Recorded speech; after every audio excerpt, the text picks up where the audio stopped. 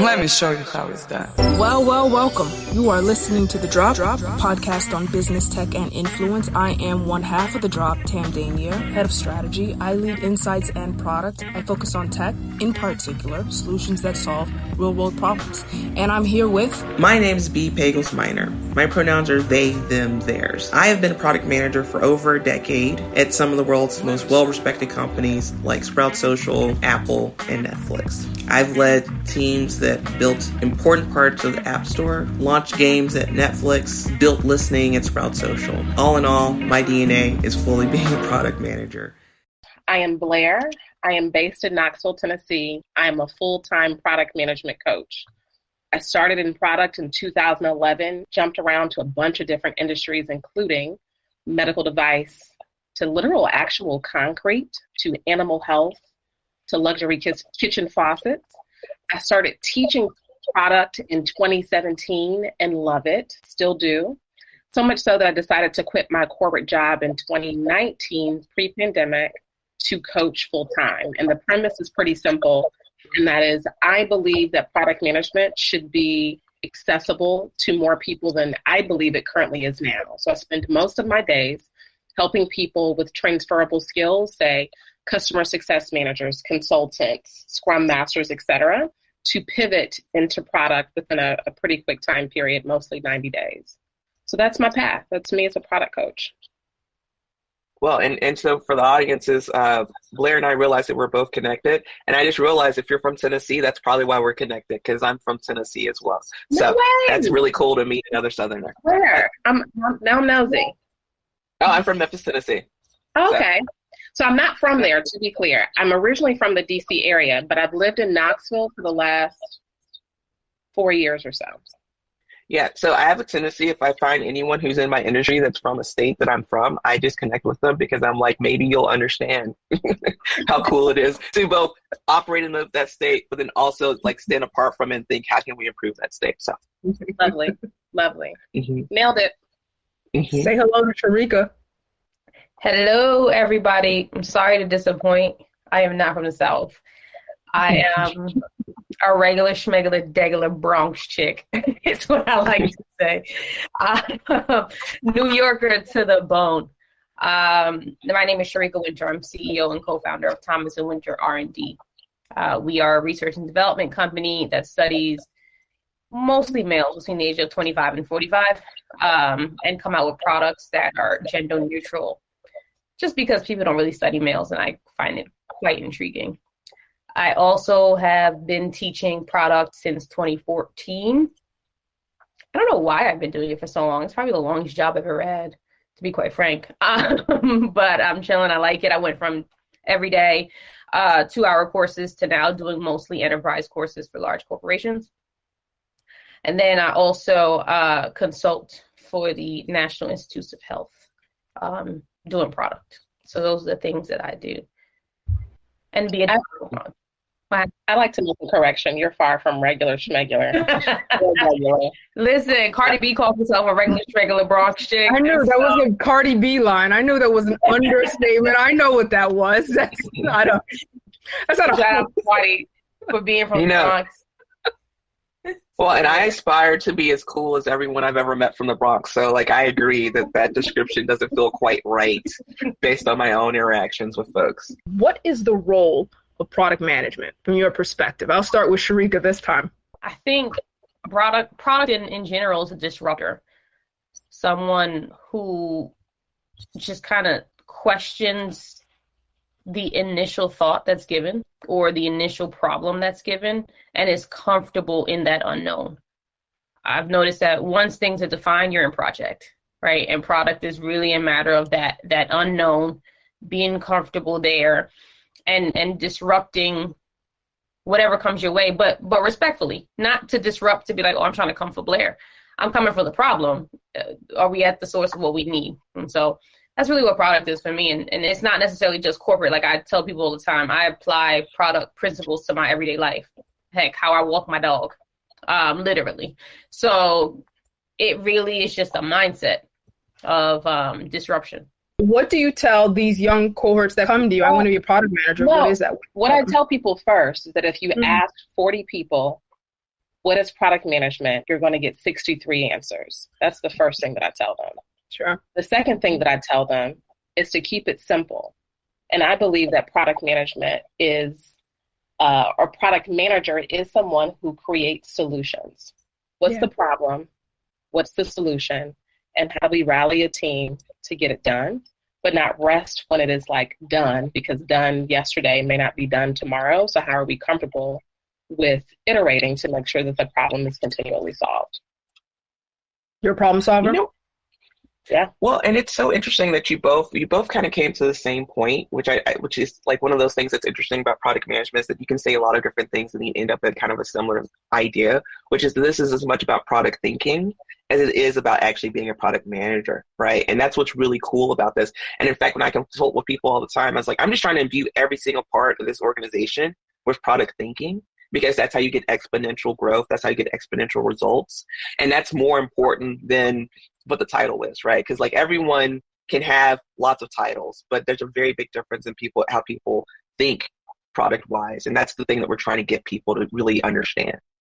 I think the word product management does it a disservice because it's really about product strategy. It's a problem solving skill. It's a thinking skill. It is less about the management of a day-to-day task than it is about, can you drive and steer this ship, vision and purpose type of a thing, right? To that point, this is controversial, maybe it's not. Is the product manager in this sense a CEO or a collaborator? This is where I start thinking it gets really silly, right? Because the answer is very meta to product, which is like, it depends / it's both. You know, product managers at times can be very decisive and then also very non-committal, I believe. Put ourselves squarely in this, you are only a CEO box, I don't think is accurate, nor do I think it's accurate that you're solely a collaborator. I think there are times when, as a CEO, you are inspiring people towards a common vision. What you lack in that space, generally speaking, is authority. So it's not my business solely, right? Even though there were product managers who have that like GM kind of title, depending on the organization and industry that you're in.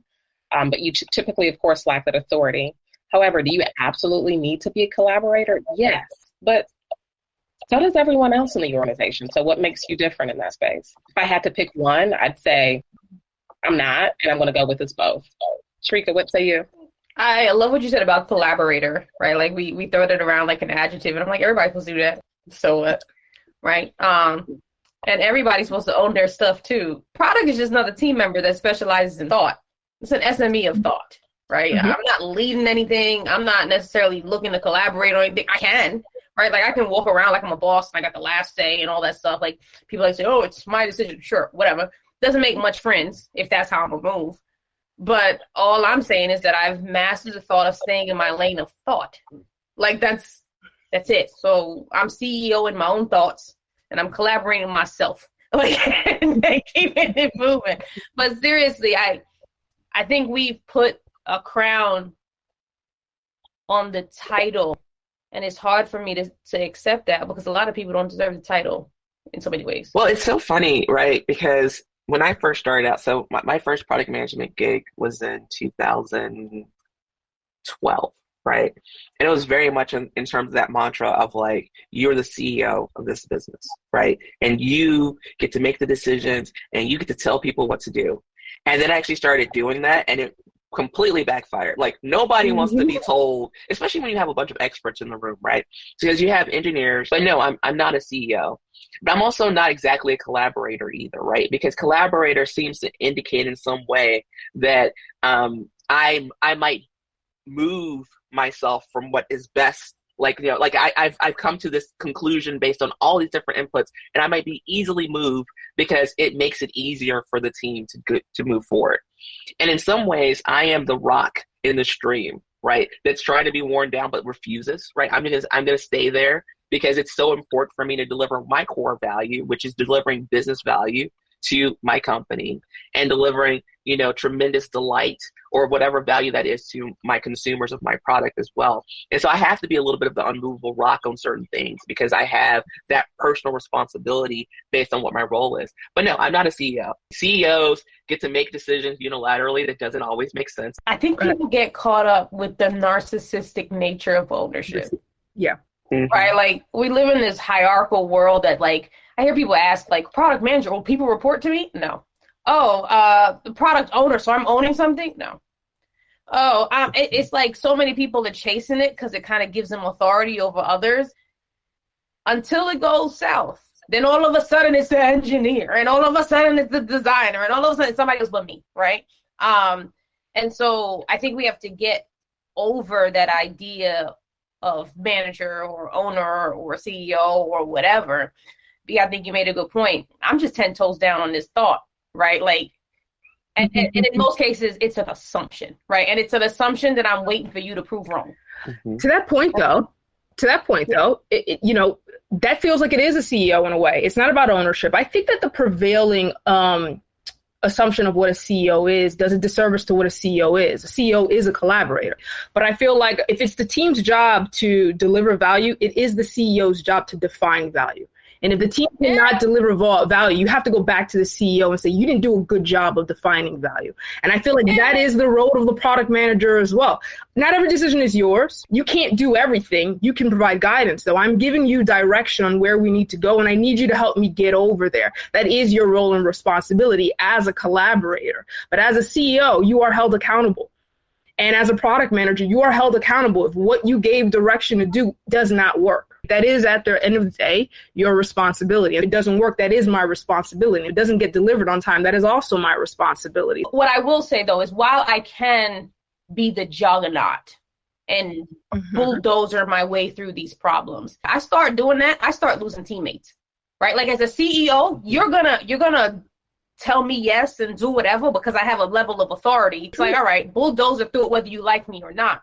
If I bulldozer through it in product, I lose. Sharika, bulldozing shouldn't be a characteristic of a CEO. That's a dictator. Steve Jobs took that approach of being a bulldozer and got out. Like, that is the reality that doesn't do well for the company. Bulldozing through it and creating a toxic environment doesn't work at a small level as a product manager or at a CEO level. He had to come back and be a collaborator. But still, that insight, that vision, here's what iTunes is, that was the tone that he said, this is what success looks like. And I think that role, in order to be a powerful product manager, is more on that side than it is on the delivery side of the tasks. And hey, what do you want to do versus what do you want to do? That type of thing. That's the distinction I think that I'm making in these two roles. I just want to point out one thing, because I think this might help, kind of move the conversation. So we're also talking about different generations of product management. Right. Yeah. Like, I would argue that it's much harder to be a product manager in 2022 with the fact that there's just so much upheaval in the marketplace in general, how people expect to be treated, which employers are out there and things like that. And so I do think that we also might be talking a little bit about a generational thing, right? Because there's a very big difference when I started product management in 2012 or when I was product manager in 2014 to 2022, which is a very different experience, because also we have remote work in a much higher level now than we've ever had it before. And so I just want to point that out, because I do think that it's a certain amount of context there that I think is significant. I think the small detail that is missing is it's CEO being highest ranking. And to Sharika's point, it's just missing. You're not the highest ranking person. You mentioned something about having to be that unmoving rock, like that is your firm in your belief or firm in your position. Your position typically is something that advances the company. I'm curious about how you've been successful. I know I'm deviating a bit, but I'm curious about how you've been successful in that. Like, what are some tips, tricks, strategies that you'd offer people relative to maintaining that position that candidly is difficult? I think we've all been there, but how do you do it? Yeah, so first of all, deviation is the name of the game, right? Here in this podcast and also in life, right? Because you have to move. So when I say that, you have to have a firm position that cannot be moved, like the example, for instance, when I was at Apple, number one goal at Apple is to delight customers, right? When you go to an Apple product, it's supposed to just work seamlessly. It's supposed to be very easy. It's supposed to be delightful. So when I was building for the App Store Connect, I would just easily say, this does not delight the customer. I am not building this thing, right? It completely goes against what our principles are, or come back to me with something that delights the customer, right? So the unmoving rock type thing is about those core tenets of your product that if you lose them, you lose your customer, right? And so that's why it's easy not to deviate from those things. Now, on the flip side of it, if it's, we've always used blue for this type of button, and now we want to move it to green. Okay, I could be convinced to change that, right? Just give me some research to make sure that people understand the difference or why this is going to have to be like that. Like whatever, we can move from there. But those core tenets, those are the things you have to stick with. And I always tell people, when I'm a product manager, it's like, I'm writing a book for you, right? So the book has a title, it has a theme, and then the chapters in that book, they may fluctuate, right? Because, there's some chapters where I'm like, oh, actually, I'm going to cut that from the book because this is actually, it no longer moves the plot forward, right? But these other parts of it, this is core to the story. And so I think that's the thing. And so it's also about explaining that. Right. It's product management to a certain extent is another form of storytelling. You're just telling it to really sophisticated engineers and designers and CEOs and Wall Street and all these other people. And you're trying to explain to them this experience that they're going to get based on what you've researched and you've discovered about this particular cohort of consumers that you're trying to build this amazing product for. And you're like, please, we have to make sure this book is a bestseller. And these are the elements that are going to make it a bestseller. These are the things over here are throwaways. So I agree with you. Let's just throw those away. But these other things are super important. And that really has worked very well for me. And so it really comes down to this idea of it's not just, can you build something that a consumer loves? It's that can you create a plan that your company and your team members love and they can get behind. And so then it doesn't feel like you're the unmovable, rock. It actually feels like you're the person who's going to be the number one reason that they're successful. So it's converting that no into I am actually helping you and helping this company and making sure your family's taken care of. And it's just a really great way to kind of operate because then all of a sudden people start going to rooms and telling your story and you get there and they're like, oh, I already read the book. I love it. I'm going to build it for you. And that's the way you really kind of operate that. So B and I are working on a project together, and I sent B a brief. 3 minutes, read this brief and tell me if you want in on this project. And it was like that. I agree 100% with the storytelling. It is the job of that product manager, whoever's the lead, to create that vision and communicate that vision so that people understand. I do like the distinction that Blair made, and a product manager is not. And that is probably the biggest distinction. Now we're in an age that there's a whole process behind product management, to the point where now you're being consulted in order to do that. But when we started, there wasn't this process to the way that it is now. I've heard so much more about processes in the last maybe 2 years than I've heard in my entire career, quite frankly. And personally, I always cringe when I get a question like, what templates or what frameworks do you use? My response is always common sense. Of course, I know of a lot of frameworks, but I'm not this prescriptive. I don't start with a template and try to fill in the bullet points. Let me start there. To what end do these processes serve for product managers, for product management in an organization and as an individual? High level, I think we are trying to create some clarity, some level of predictability in a sea of what can feel like chaos and just goo-gobs of ambiguity, which I totally understand. Yeah. Where I think they are misused is when we think that the template is going to create a good solution. Really, it's this place for me to go to when I'm like massively confused of, okay, I've got something to do. I've got to do this thing. What exercise, what mental exercise can I tinker with? Is it going to be the guide? No. Is it a calculator whereby the output of this template is the answer to what I build? No, because this is how I tell students all the time. This is how we know the bots haven't taken us over yet, because it's product building still relies on human thought, I believe, right, and human creativity and human ingenuity, and no template, I don't care if it's AI powered, ML, whatever, is going to get you to that, at least not yet. So I think to answer your question short is what purpose do they serve at this point is it's a mental exercise to get us thinking. Or what effect does it have on an organization that relies on process, Blair? It's this way of a way of navigating, right? Through an organization. Yeah, it's not the end all be all, but it's a place to get started. What is the impact in an organization that places too much reliance or any reliance on these processes? Right. And the thing is great product managers are very much not predictable, right? Steve Jobs, arguably one of the best product managers in the history of mankind, right? The guy just influenced the heck out of people, hired very well. But he was not really, he didn't really have hard skills in many areas other than just being, a person who ruthlessly understood how to make things simple. Right. And so that's the thing that's kind of missing from this. It's like you need that spice. You need those people who are very used to being kind of uncomfortable. So I was a instructor at product school. And it was like so fascinating to me because like they give you this whole document, like this whole thing that you're supposed to teach the students. And I would literally like every like 5 minutes, I'd be like, actually, that might not make sense in most circumstances, what they're telling you here. You actually probably should use this instead because this is actually how this experience would work for you. Right.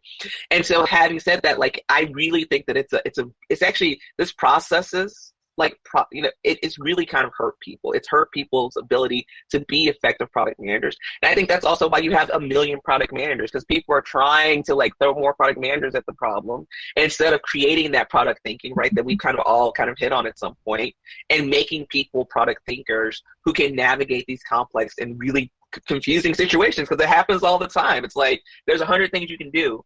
Well, sometimes it's just your gut that's going to tell you the right thing to do. Is there a fallacy to a company in over-relying on processes? To B's point, continuing on this B's line of now there's process and we're teaching this process. Is there some danger to a company if they rely on process for innovation? So I wrote down a couple things. Process grounds product and shows exposure. Right? So when you are trying to interview someone for product management, you can't see product. Yeah, it's very hard to describe on a resume because most resumes want to be quantitative, right? Like it's like what'd you do, and it's weird. So I feel like we've been infusing process. Like, well, have you been exposed to this, or have you been exposed to that, or do you know these type of things? Because in most cases, the further you dig into it, the more experience I know you have. Right, like everybody knows the Moscow, but how about what other stuff do you know? You know what I mean? Like, and so I put that. I also said that process controls ownership. Right, gone are the days that your standard company is going to trust you on the level that you used to be trusted back in the day. Right, and so there's too much money at the table right now, and so therefore put a process in there. B, you're not running too far before I just like, scoops. Yeah. Hold on a second. Let's figure out what happened and why you spending and why you doing this and doing that. And it's similar, B, you made a good point. It's similar to like the PMP. Worst test I've ever taken, never take it again, but I'll maintain it because I'm going to stay pimped, right? What I learned, yes, Blair, a PMP. I am pimped. What you learn in the book has nothing to do with what I do in practice. However, my ability to regurgitate what's in the book helps my respect level, which then gives me some amount of autonomy off of my execution. Right. And so to your question, Tam, is there danger in having process, or does it limit innovation? There's danger if your hiring process is based on people's ability to always follow the plan versus their exposure to the plan and the way how they navigated within the plan, within the process. If you rely too much on process, I do think innovation is hampered. Like, and so I think that's basically where we came out to this, is that innovation by itself, I mean, it's just kind of like, like the Big Bang. You can't have the Zillow, right? You can't have Zillow offers happen because that is a tremendous detriment to your company. I am not sure if Zillow offers was a purely Big Bang attempt. They might have been following processes a little too slowly. And I'm going to tell you this story. I was at last year, and understand that as a startup, it started as a group of people in a room who had no processes and figured this out and hit on something. And here they are, this really large company. And just for stats, they're not leading in this space at this point. And so here I come in as a design lead. How do we deliver better? Let us understand where our gaps are. And as part of my process, I'm trying to understand, well, what have you been doing all of this time, right? What does status quo look like? What does the current state look like? So I understand what the future state could be. They recently instituted this very mundane, this process. It's an agile process. It took really long, like very detailed. I remember having a conversation and saying, this is probably the problem. You're trying to force people to follow these processes when the origin of this company did not follow a process. Instead, what you should be doing is teaching people how to see. They should know what it takes to make something work.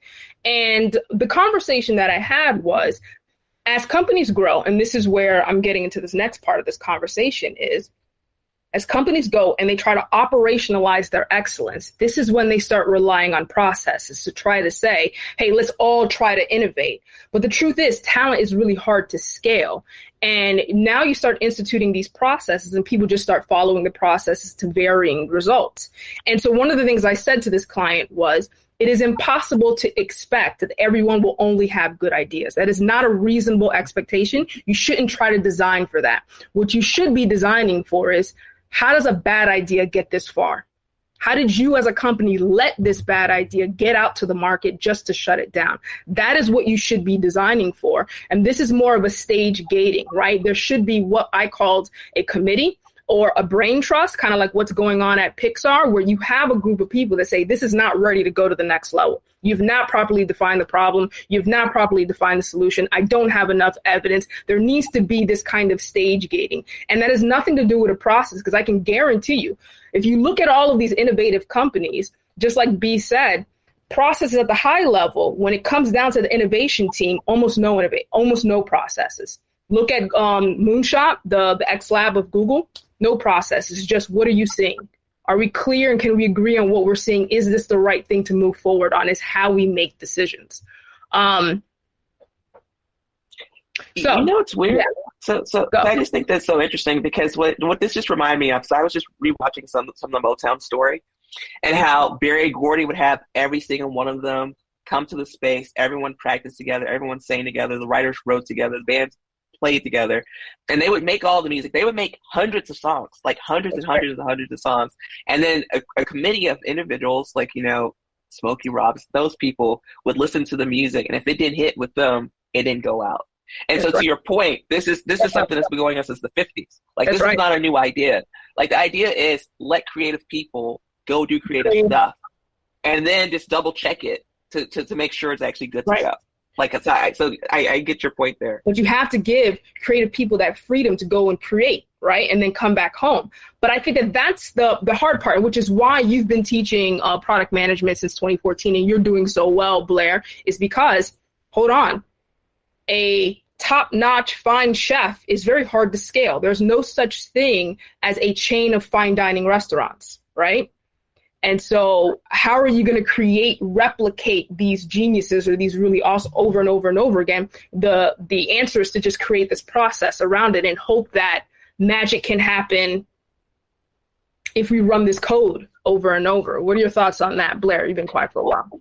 Well, actually, I was going to, can I ask a question? So it's part of that, but Blair, as you answer this question, I would be kind of curious for you to provide some of the insights you found about people that you think have really great product management acumen. Yeah, and see, this is where I probably will rant a little bit, because yes, I believe that there's an over-reliance on processes for many of the reasons that you've already stated, so I won't go down that rabbit hole. But what I will say is that you interjected something really interesting, which was that there should be some stage gating, which just tickled my elbow, right? Whereby this is the original product management process: waterfall, stage gate, phase gate, blah, blah, blah, in which innovation in certain instances in modern times, right? You have to put all the points there, but may not live, right?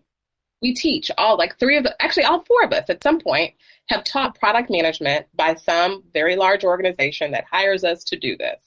And we teach the differences in which waterfall, stage gate, or agile or lean or some other process may make sense for innovation, right? So I think in 2022, and for the past several years, we've kind of pushed away from waterfall or stage gating in a lot of certain instances. However, but I align with your thinking of but what's the balance? It's not either or black or white, and it's super process oriented or completely free flow. Mm-hmm. It's not all agile and no stage gating, or vice versa, right? So I don't know that it's about the process per se, more so than, and we've all said this is not novel, like the mindset. How do we teach people to think and to think innovatively? And I think we are relying on process so much because product management is so new. Think about it. Disruptive innovation wasn't even dubbed as a term until 1995. Yeah. Practically yesterday. Mm-hmm. Meanwhile, the wheel was invented a billion years ago. Yet disruptive innovation as a term is new. So we're trying to like replicate that thing to get that spark and that magic back, but it's right to what end? And I think the onus is on organizations to determine what that balance is. Because what happens, sure as anything, that someone says, this is the balance. Some consulting firm says this number, 2 out of 6 is your balance. And then every organization tries to find that thing. And it's like, you've missed the mark. It's not about doing that. It's about finding the spark, finding the process or the lack thereof that works for you. You said something interesting, though, right? Like this disruptive innovation, the term came out in 95, right? But the wheel came out, 100, whatever years ago. And I think that that's part of, problem is too strong of a word, but I think that is part of why we're in the environment that we are, is the recognition of this term is so new that it's almost become a buzz term. Even though the term is maybe recent in 1995, innovation has been happening all of our life, right? Just by name, right? Steve Jobs was a design thinker, even though he wasn't called a design thinker, because that term didn't come till later. B called him a product manager. And sure, he never called himself a product manager, right? Like we can look at people and retroactively say, this is what you were, even though the word wasn't there. And I think that is what organizations are missing, the ability to see. It's the mindset. It's not about the process. It's about knowing when to use that process, when to use that template. My response to like, what are some of those common themes or talents that I see in successful PMs? And Sharika, I'm curious in your take on this too, because I know that you've taught a ton of PMs and aspiring PMs. But the first thing has to be curiosity. Has to be. I don't know any solid PM that has not been curious. Yeah. I was an inquisitive child. Like I was a person asking my mom and my dad, why? Like, why? Why that? Why this? And someone should have said then, like in 92, you're probably going to make a PM because of that inquisitive mindset, right? So that's the first thing that kind of comes to mind, is someone who's curious, someone who's comfortable with things changing, someone who can stay like focused on like, what, say that again? Focused but fluid. Right. That's it. That's it. Sharika, what are your thoughts there? Again, I got to write stuff down half the time. I wrote down that I can't teach people to see. That's right. All I can do is teach you to identify your untapped ability to see. All right. So I could try to ping at certain things like, Blair, we can use certain keywords. And for some people, that light's going to come on like, yo, that's it, right? And I got it and I'm out. And other people are going to be like, well, this is way too perfect example at work. I get frustrated sometimes because I'm like, all right, guys, there's A to B. I need you to get from A to B. And those who can see, they're like, all right, it's 15 million ways for us to get from A to B. We should start, and we might fall in the hole, we might swing over, we might swim over, we might fly over, we might jump over. And then there are other people that just like, I'm going to need a little more detail. I'm going to need to know, how soon would you like me to get there? What are the tools that I have?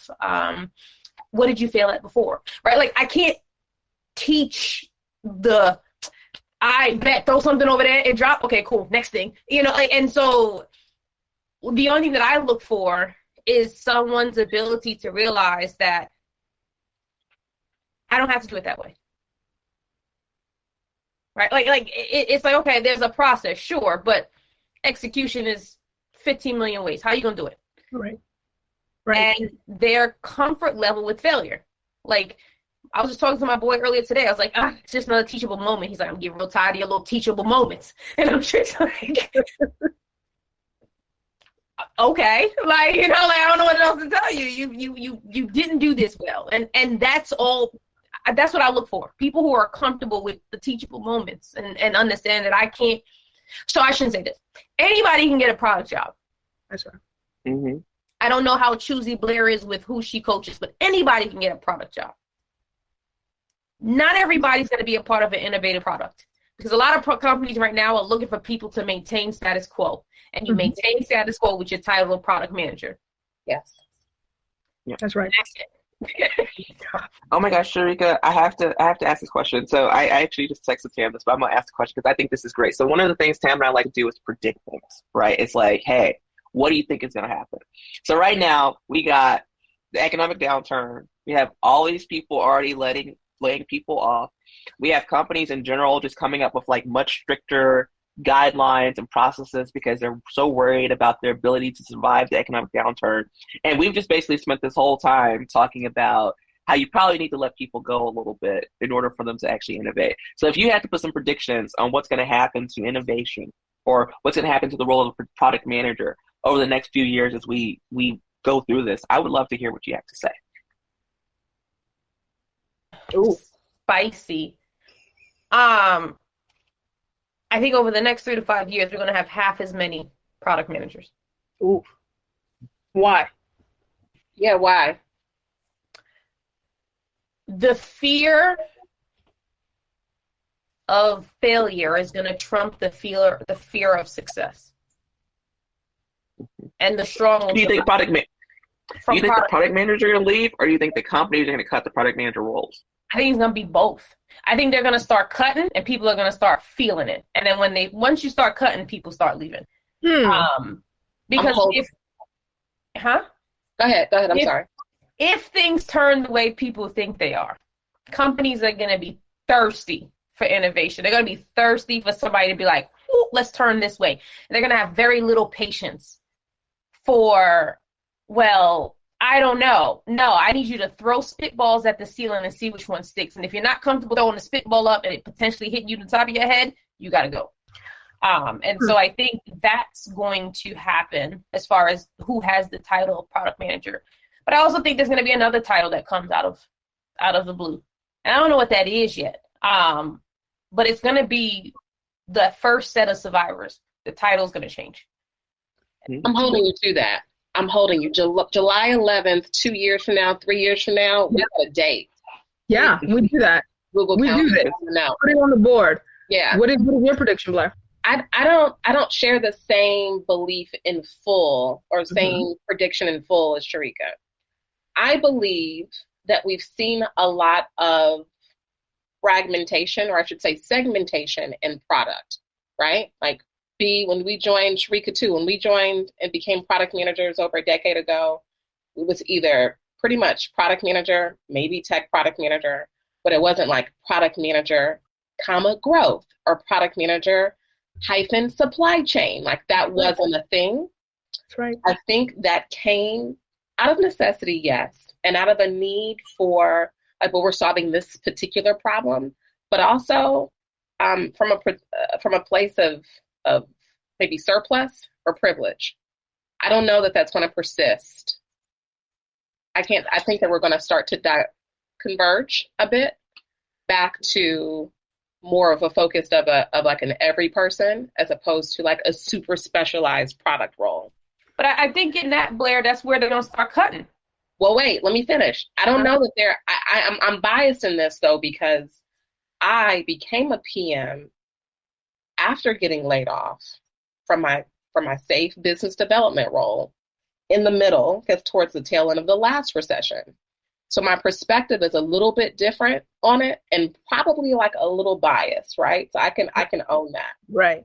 I would say that, yeah, are there going to be some folks who became PMs and realize that, oh, shoot, this is real over here. Like this may not be for me, who find their way out, whether forced or decided? Yes. Do I think it's going to be like a traumatic shift? No, I don't.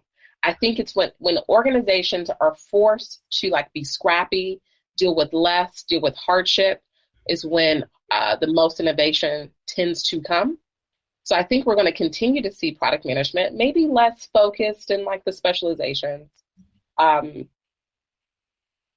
yeah, I don't think it's going to be like a massive shift, right? I think about last note on this. Remember maybe 10 years ago, we all knew a bunch of brand managers? Remember that? Oh, yeah. I'm in branding. Yeah, I don't think it's going to be that big of a I know like one, maybe two brand managers currently. It was once, one of them was a PM, right? Yeah. So I don't think it's going to be that dramatic of a shift to like, man, remember PMs? I don't think it's going to be bad. I'm in between the both of you. I'm in between the both of Blair and Sharika, but for the reasons that Sharika said, there are going to be product managers who need to manage things. And I think there's going to be a growth in product managers. What I think is going to decline is the 6-figure salaries. It's going to normalize out, right? Your local government's going to need a product manager to manage the city website, right? Eventually, they're going to get to that level where they're going to need to create digital experiences for the Gen Z that's now, using their services. The government is going to deploy more product managers so that the healthcare.gov fiasco doesn't happen, or the unemployment website is going to need a product man. They're going to call that a product manager in the future. It's not going to be the same product manager that Google has. But that local guy, what was called a webmaster before, right? Everybody had a webmaster, will now be the new product manager. It's happening now. Yeah. I know people in that role. It's happening right now. I believe that's going to happen. I think we're going to have a lot of fractional product roles, right? So for people who are truly product managers, I think there's 2 things that are going to happen. Either one, they're going to go out and do their own thing. So it's going to be a lot of entrepreneurs who are going to be founders and things like that. Because if you are truly a great product manager who can innovate, why would you not go do it on your own back so you can be very rich? I think that's one thing. And then the second part is for the people who are too scared to do that, I think you're going to have a lot of these like fractional product type things. And so for these companies that haven't been able to innovate, what's going to happen is they go out and get the real product managers and they bring them in for short stints to help them fix things. And, I tell Tam all the time, I love SoftBank's, founder who was like, I have a 10,000 year plan. I was like, I like that because as they lose billions of dollars every couple of months, they're like, oh, it's fine. We still got the 10,000 year plan. I'm like, cool. I was like, you're still on track. You're still totally on track. That's what a product manager does. Danny Ocean from Ocean's 11, in my opinion. So if you were planning a heist, Ocean's 11 style, what character would you play? Blair. I'm Brad Pitt. I'm not George. I don't have to be the centerpiece. And George can keep a woman anyway. Well, and there's that, right? But I'm Rusty. I feel like Rusty was like, I understand the vision. I can play enough of these roles enough to be dangerous without being the quarterback. He was always eating. If you know me, I'm always nibbling on all of something. He was. Yeah, I'm Rusty. Final answer. Sharika, what are you? Who are you? Who's the one that he was always behind the computer? Who's the Alfred? Oh, yeah. That's me. Why? Because I'm gonna give y'all the space to do what y'all do. Like I'm gonna open this dam. I'm gonna open the Red Sea. I'm gonna part it. I'm gonna let y'all do what y'all do real quick. That's what I'm gonna do. I'm good at that. B. So it's the little guy who had to go into the safe, who basically never talked whatsoever, and then he said the one great line, and everyone was like, "We didn't know you could talk, bro." And I was like, "That's exactly who I am," because I love to sit back and observe people, and and they sometimes people don't think I'm paying attention at all. They'll be like, "Oh, it didn't even seem like it," and then I come back and I'm like, "Oh, by the way," and they're like, "Holy shit, we had no idea that you were actually paying attention this whole time." Thank you so much for listening to the Drops Podcast. We love having you. We love your feedback. Please do connect with us across social media. We are the Drops Podcast on Facebook, Twitter, and TikTok. And we also have a great email, thedropspodcast@gmail.com. You can send in any questions that you have, and we definitely would love to answer them on the podcast. Feel free to ask just about anything because we have experienced a ton of different things. Again, thank you so much for listening to the Drops Podcast.